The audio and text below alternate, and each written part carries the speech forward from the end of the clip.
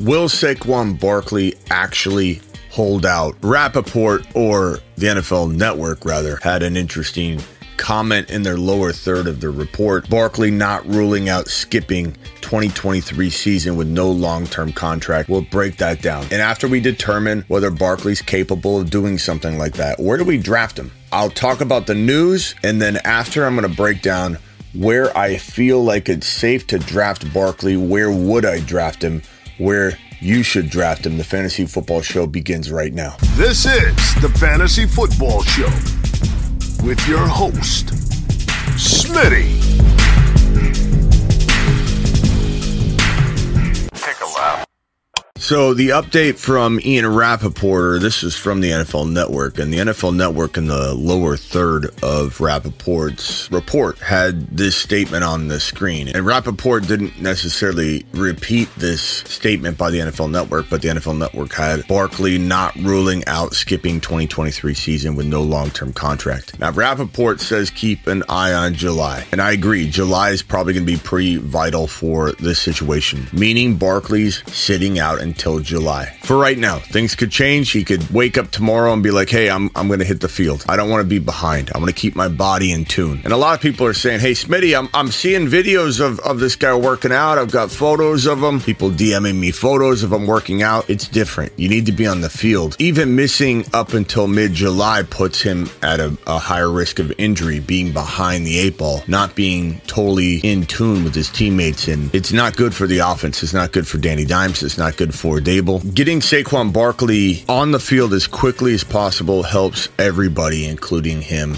staying healthy. But what is the deadline? July 17. He's not under contract. He's not getting fines for holding out. He is not under contract. He's not obligated to his franchise tag until July 17. On July 17, whether he puts pen to paper or not, he will be under contract. The franchise tag becomes his salary for 1 year. The team and him can no longer negotiate a contract, meaning July 17, whether he wants it or not, he's getting paid just over the $10 million for the franchise tag. And that's it. There's no negotiation. He is stuck on a $10 million deal, which is why he's pushing back right now, because he knows July 17, there's no more negotiation. Even if both sides wanted to, they can't. It's a 1 year deal locked in. Now, even if he doesn't sign and he doesn't show up after July 17, he will be subject to fines, because that will be his contract, whether he likes it or not. I've said all this. Everybody knows this by now. The question is, does Barkley have the angle here or the determination to take this the distance and stand on principle? I don't know. I wish I could say, no, it's never going to happen again. Le'Veon Bell didn't end well. Everybody says, yeah, he got paid. He lost a lot of money at the end of the day, and his career went down the toilet. Sitting out wouldn't be good. It wouldn't be good for Barkley's career. It wouldn't be good for the Giants. It wouldn't be good for anybody. Given his expectation level is very reasonable, he said, I don't want to set any records. I understand the market. I don't want to be the highest paid running back in the National Football League. Most all of that makes me feel like they can't be that far apart. And once we creep closer and closer to July, the Giants will be pressured to get a deal done, especially as everybody sees Barkley's comments. He's not wanting to be the highest paid running back in the National Football League. He's being very reasonable, and there's going to be a lot of pressure on the Giants to get this done earlier than later. I don't think they push it to the final day or two, but you never know. He could get signed before July 1. All I know is he deserves it. The Giants should have signed Barkley to a long-term deal and franchise tag Danny Dimes, who we have a lot more questions about. But Barkley's worried about his future. He's worried about the principle of everything, and you can't blame him on either count. He deserves to be paid. He deserves the security of a longer-term contract, given how good he is. And, you know, it feels disrespectful that Danny Dimes gets the big fat bag because he's a quarterback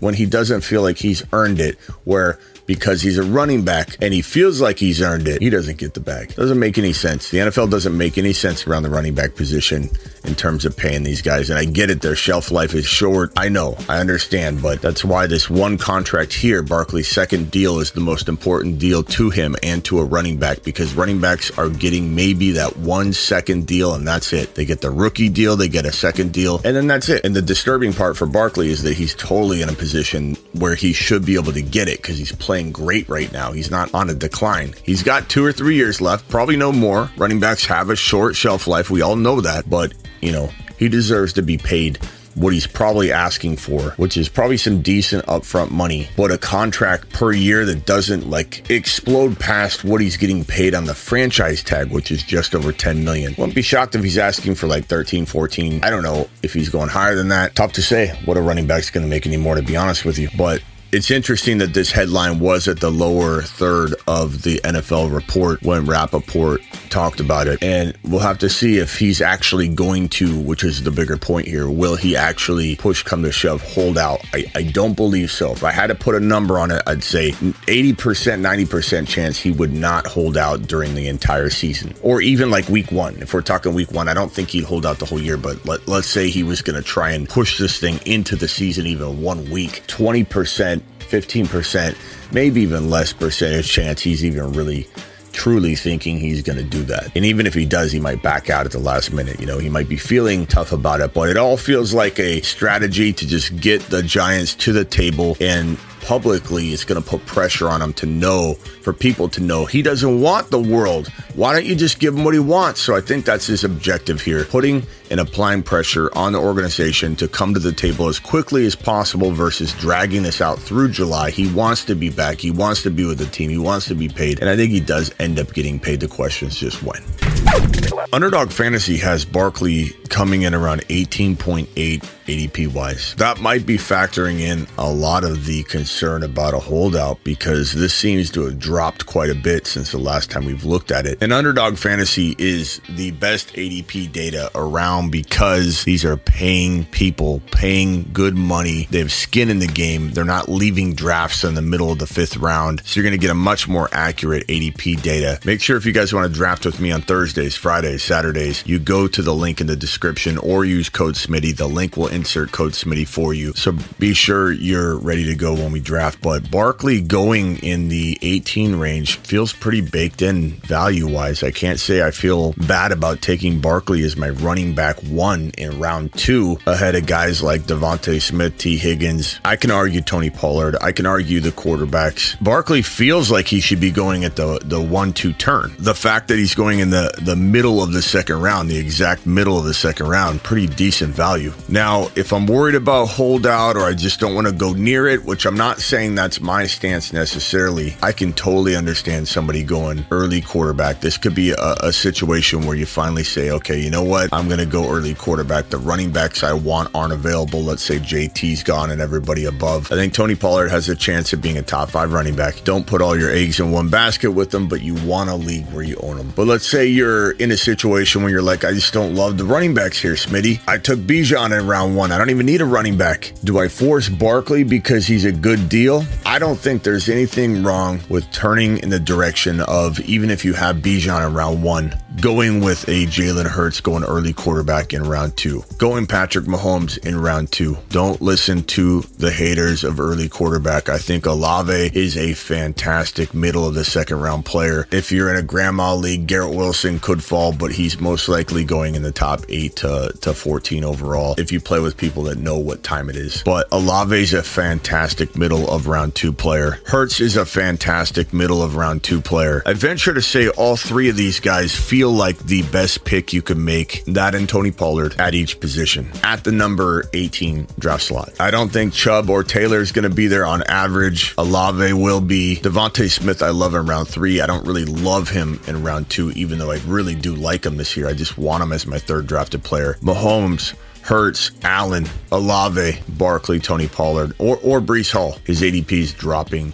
big time, 31.1. This report came out yesterday where an athletic reporter, beat writer, said he's skeptical Breece Hall will have a seamless return to the lineup, and this seems to have triggered some sort of like unwarranted doubt in Breece Hall, and I think it trickles into the ADP data even more. So 31 overall. The question you have is like, can you get him in round 3 now? If you had a middle of round 2 pick, let's break this down from the 1.6. You take Bijan at 1.6. Can you get Hall at 3.6? If you can, then that's kind of the move to make. And that's when Olave at 18 makes the most sense. This is a really, really good trio. You mix in that Joe Burrow right there in round 4. That is fantastic. Would I be opposed to going Hall in round 2 a little early? No.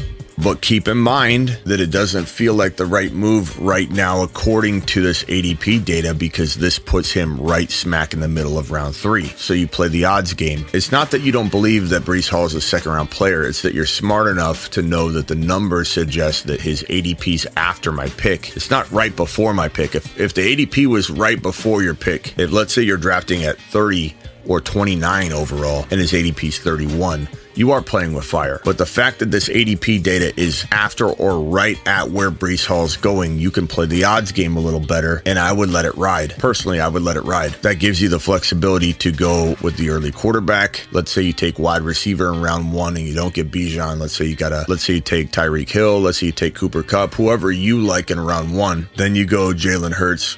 Then you go your first RB. And there's nothing wrong with going Bijan, early quarterback, Breece Hall, and then a guy like Christian Watson might fall to your 4th round pick. But back to the point, where does Saquon fall in if you're going to mix him in? It's right here. There's nowhere else to take him. You don't take him up in the 1st round. You could take him if you had a late 1st round pick. You could take him at the top of round 2, but I'd rather go St. Brown. I'd rather go Garrett Wilson. But if I'm sitting there in the middle of round 2, Barkley, Olave, Tony Pollard, early quarterback, they all make a whole bunch of sense at 18 overall. I Smitty approve anything in the middle of round 2, and the holdout stuff doesn't concern me. You've just been Smitty approved. Get on over to thefantasyfootballshow.com, which is my content site. Rankings, bold predictions, one-on-one text advice, trade calculators, thefantasyfootballshow.com. Learn about it. Now, go and start drafting. Get on over to Underdog Fantasy, promo code Smitty, and start drafting today. Clean up against a bunch of random strangers that don't know how to draft like you. Use code Smitty, thefantasyfootballshow.com for your written content. Get out of here. This is the Fantasy Football Show with your host, Smitty.